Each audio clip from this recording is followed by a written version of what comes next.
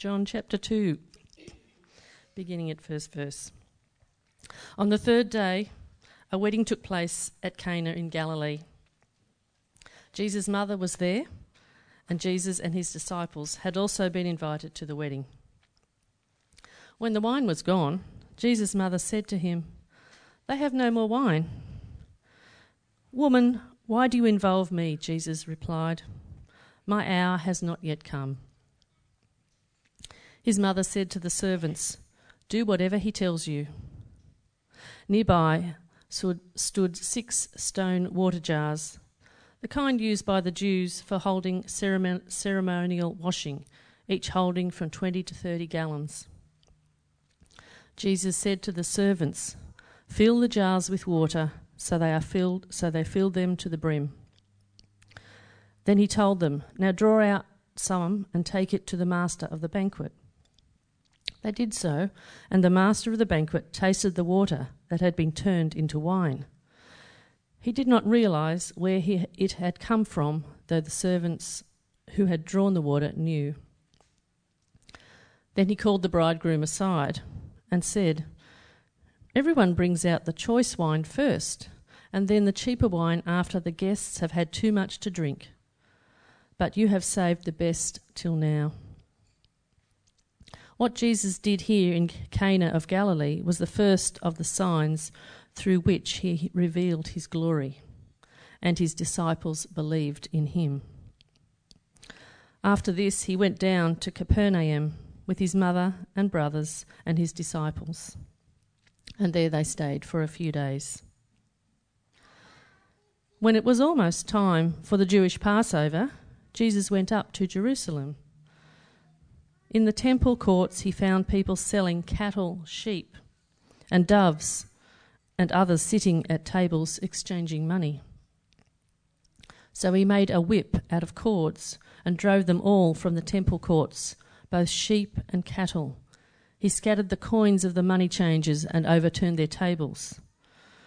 To those who sold the doves, he said, "Get these out of here. Stop turning my Father's house into a market."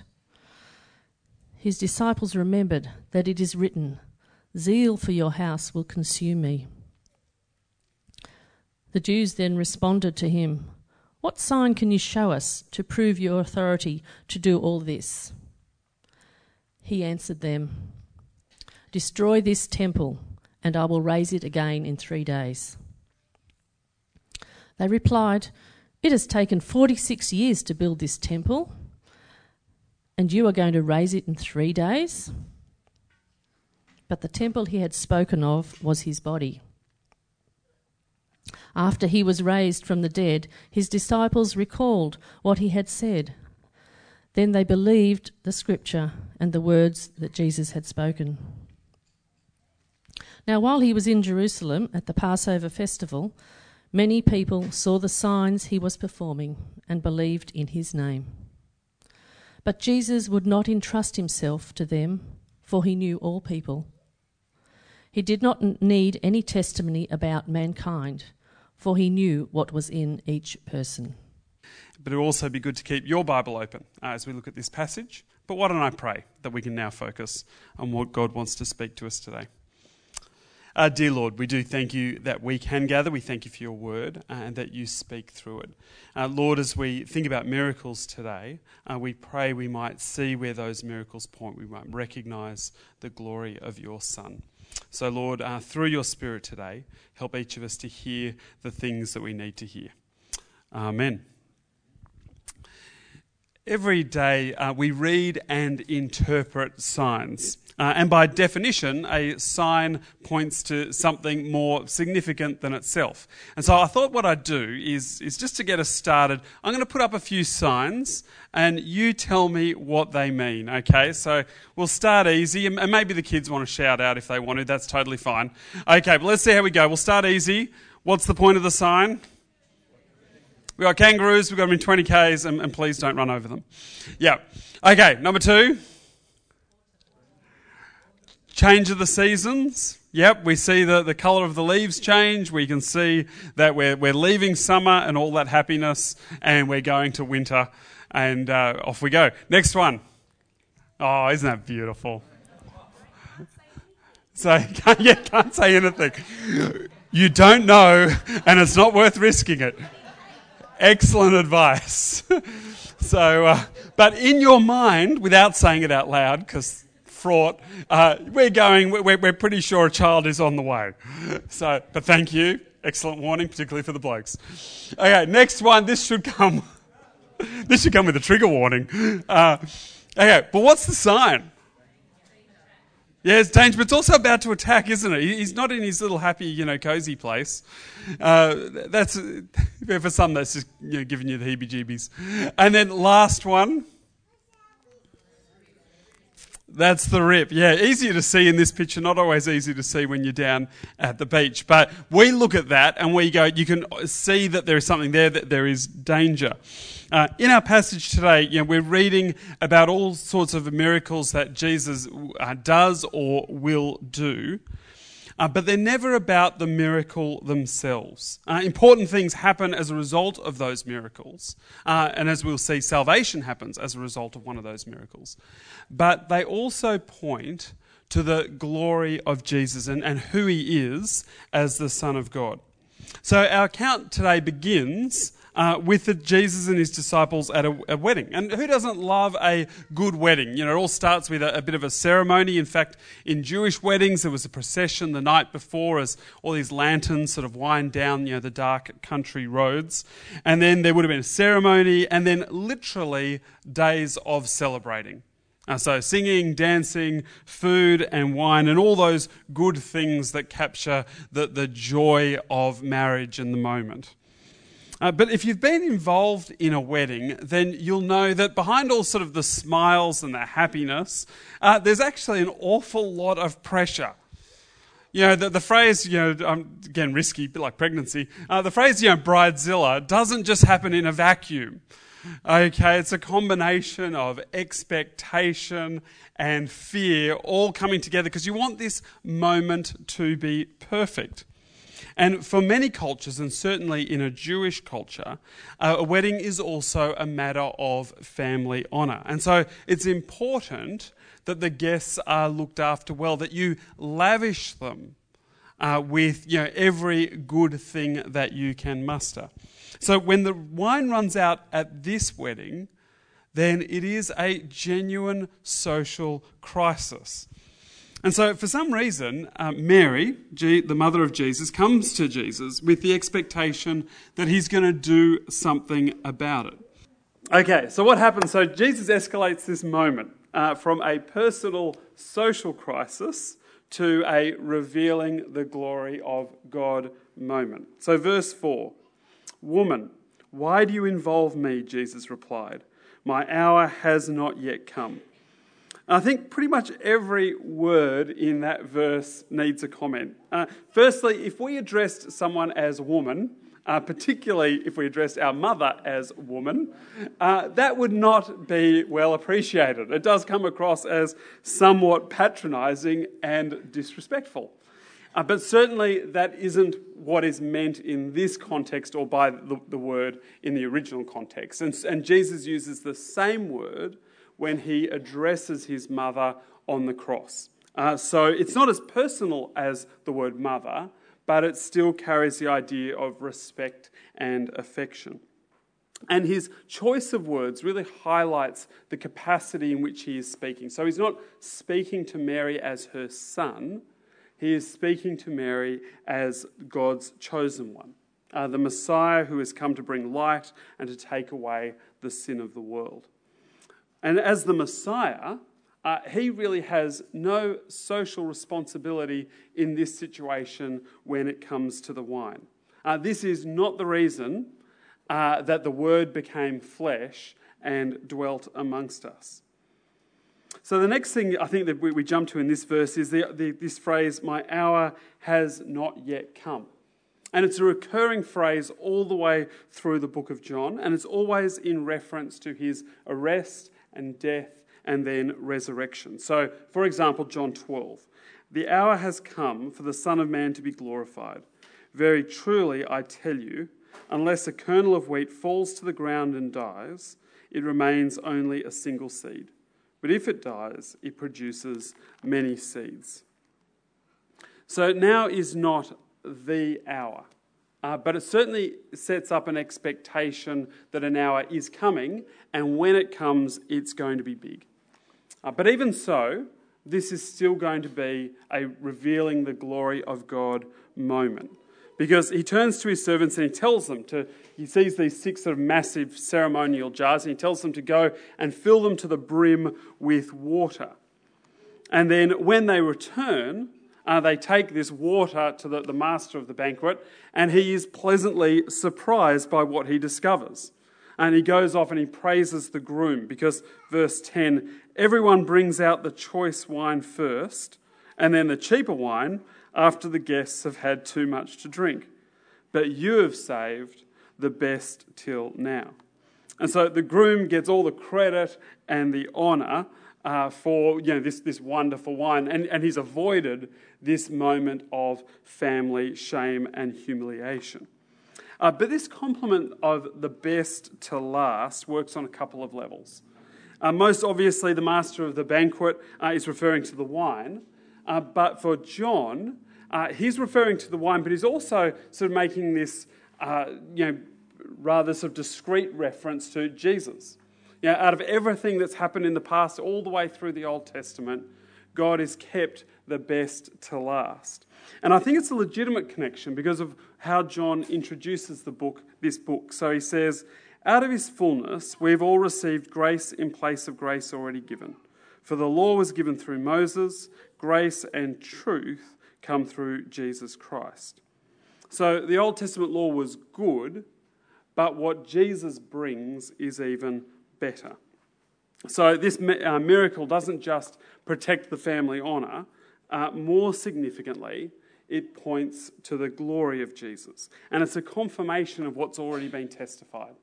What's been testified by the Apostle John, and then last week by John the Baptist. And so we come to our second sign, although this time it's not so much a sign in the present as something that they're looking forward to in the future.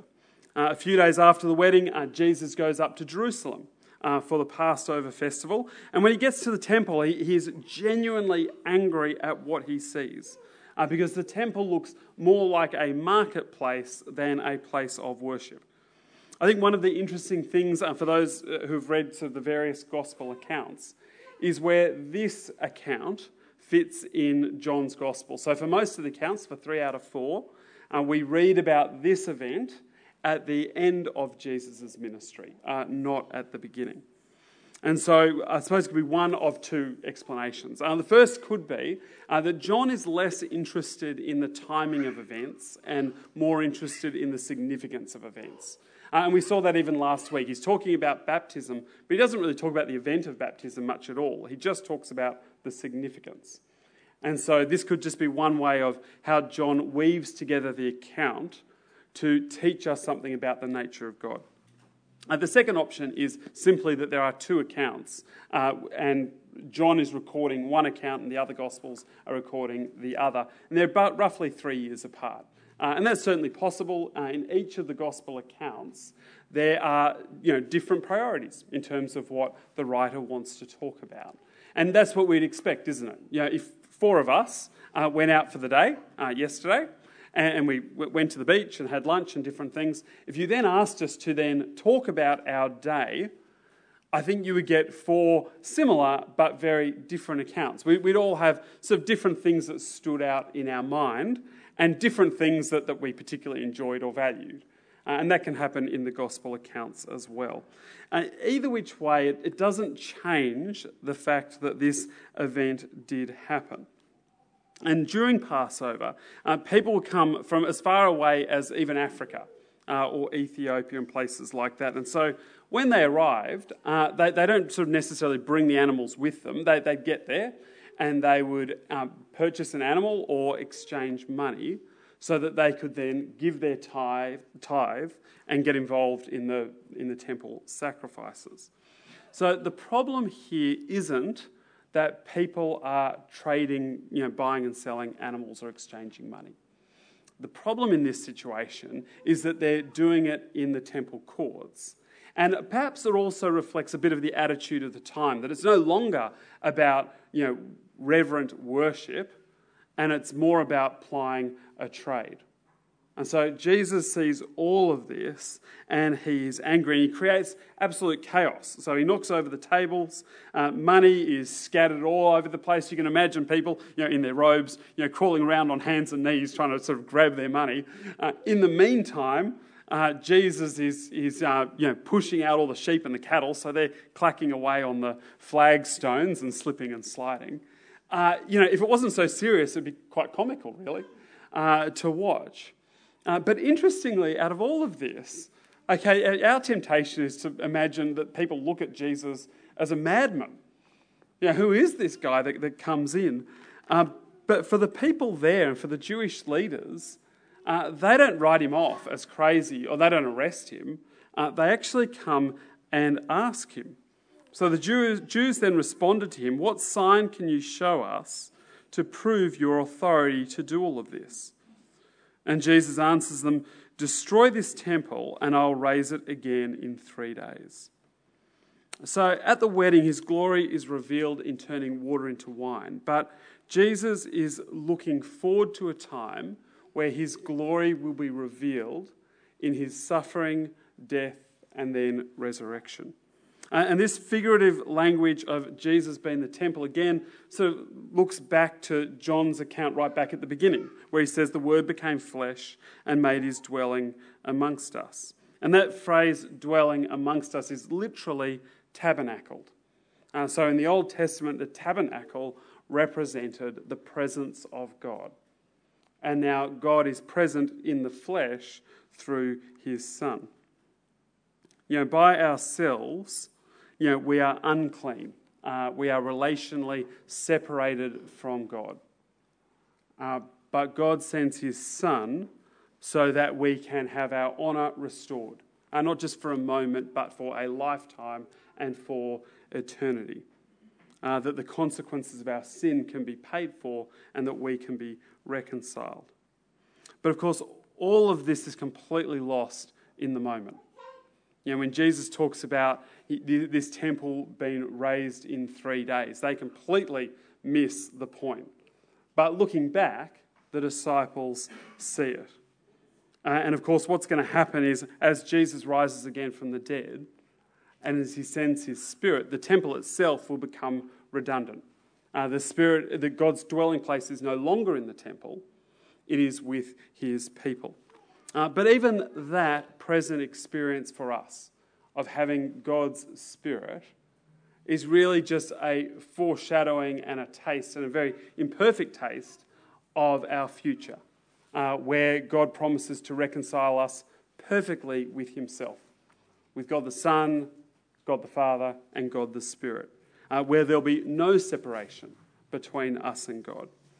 So again, in the words of John, but this time in the book of Revelation, this is what we look forward to. "And I heard a loud voice from the throne saying, 'Look, God's dwelling place is now amongst the people, and he will dwell with them. They will be his people, and God himself will be with them and be their God.'"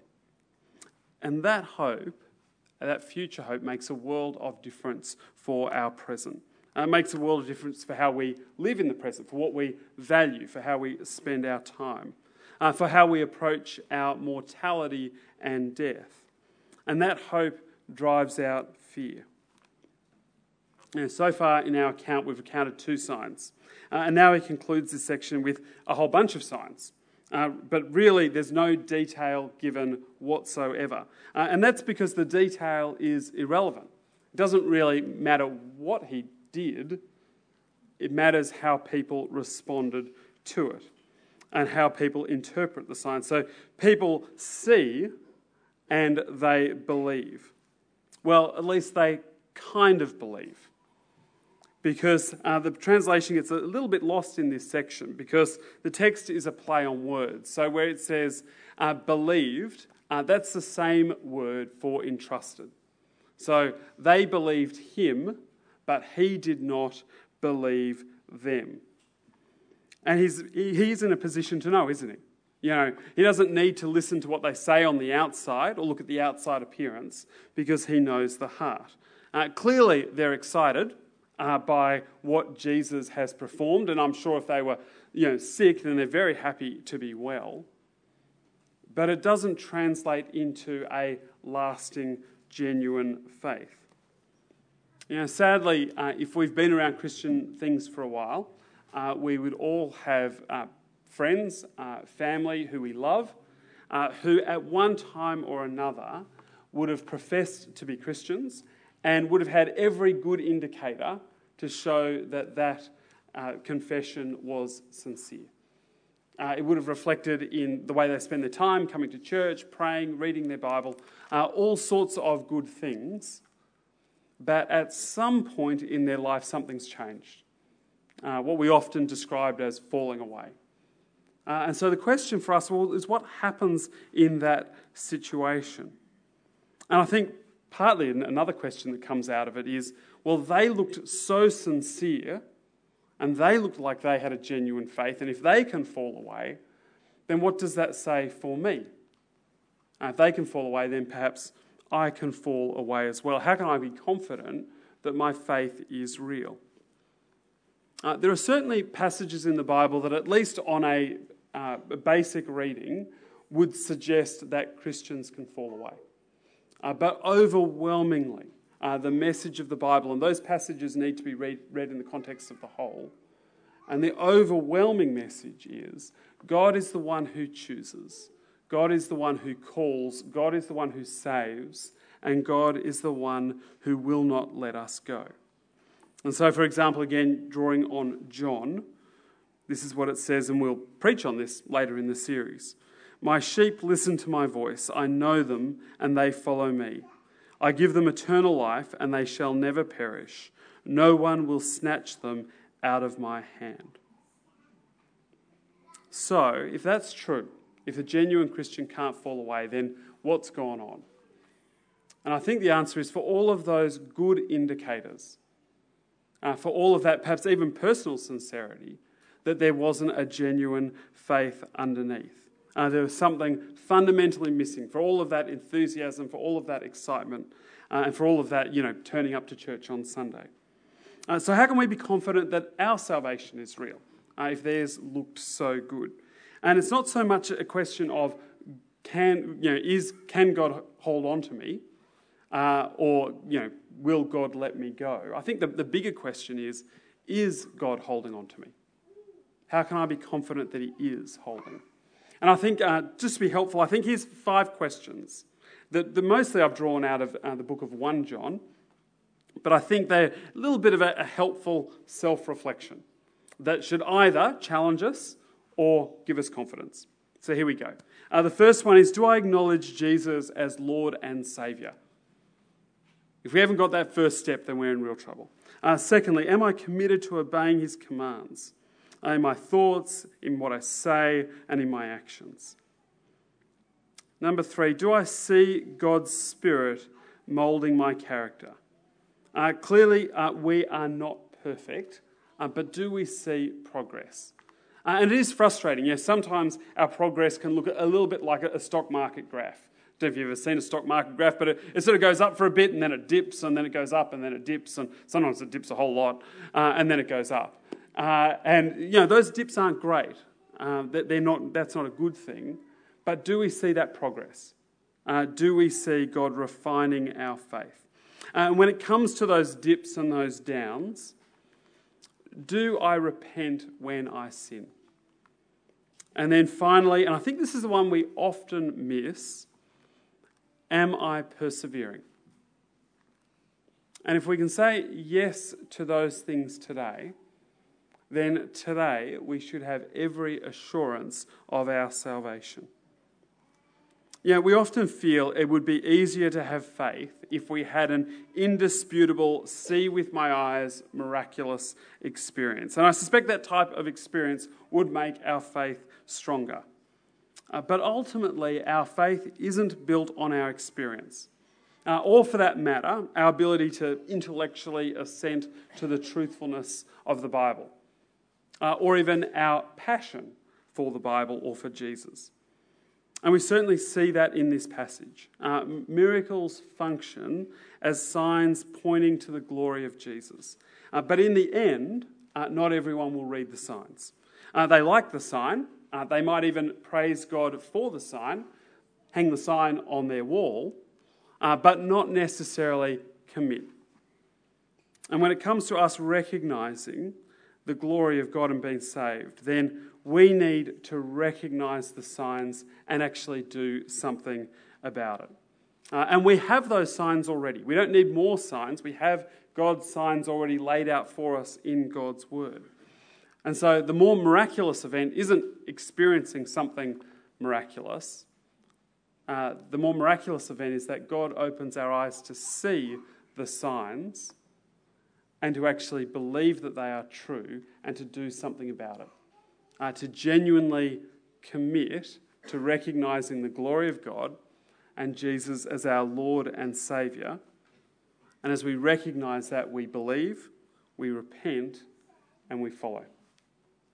So let's pray that we might do that. Let me pray.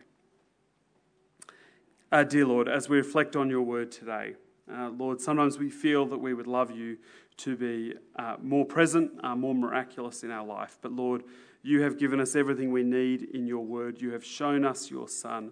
You have shown us his glory. And so, Lord, we pray that you will work miraculously in us, that by your Spirit that we might see it, that we might know it, and that we might live it out. And so, Lord, we pray for your mercy today. Amen.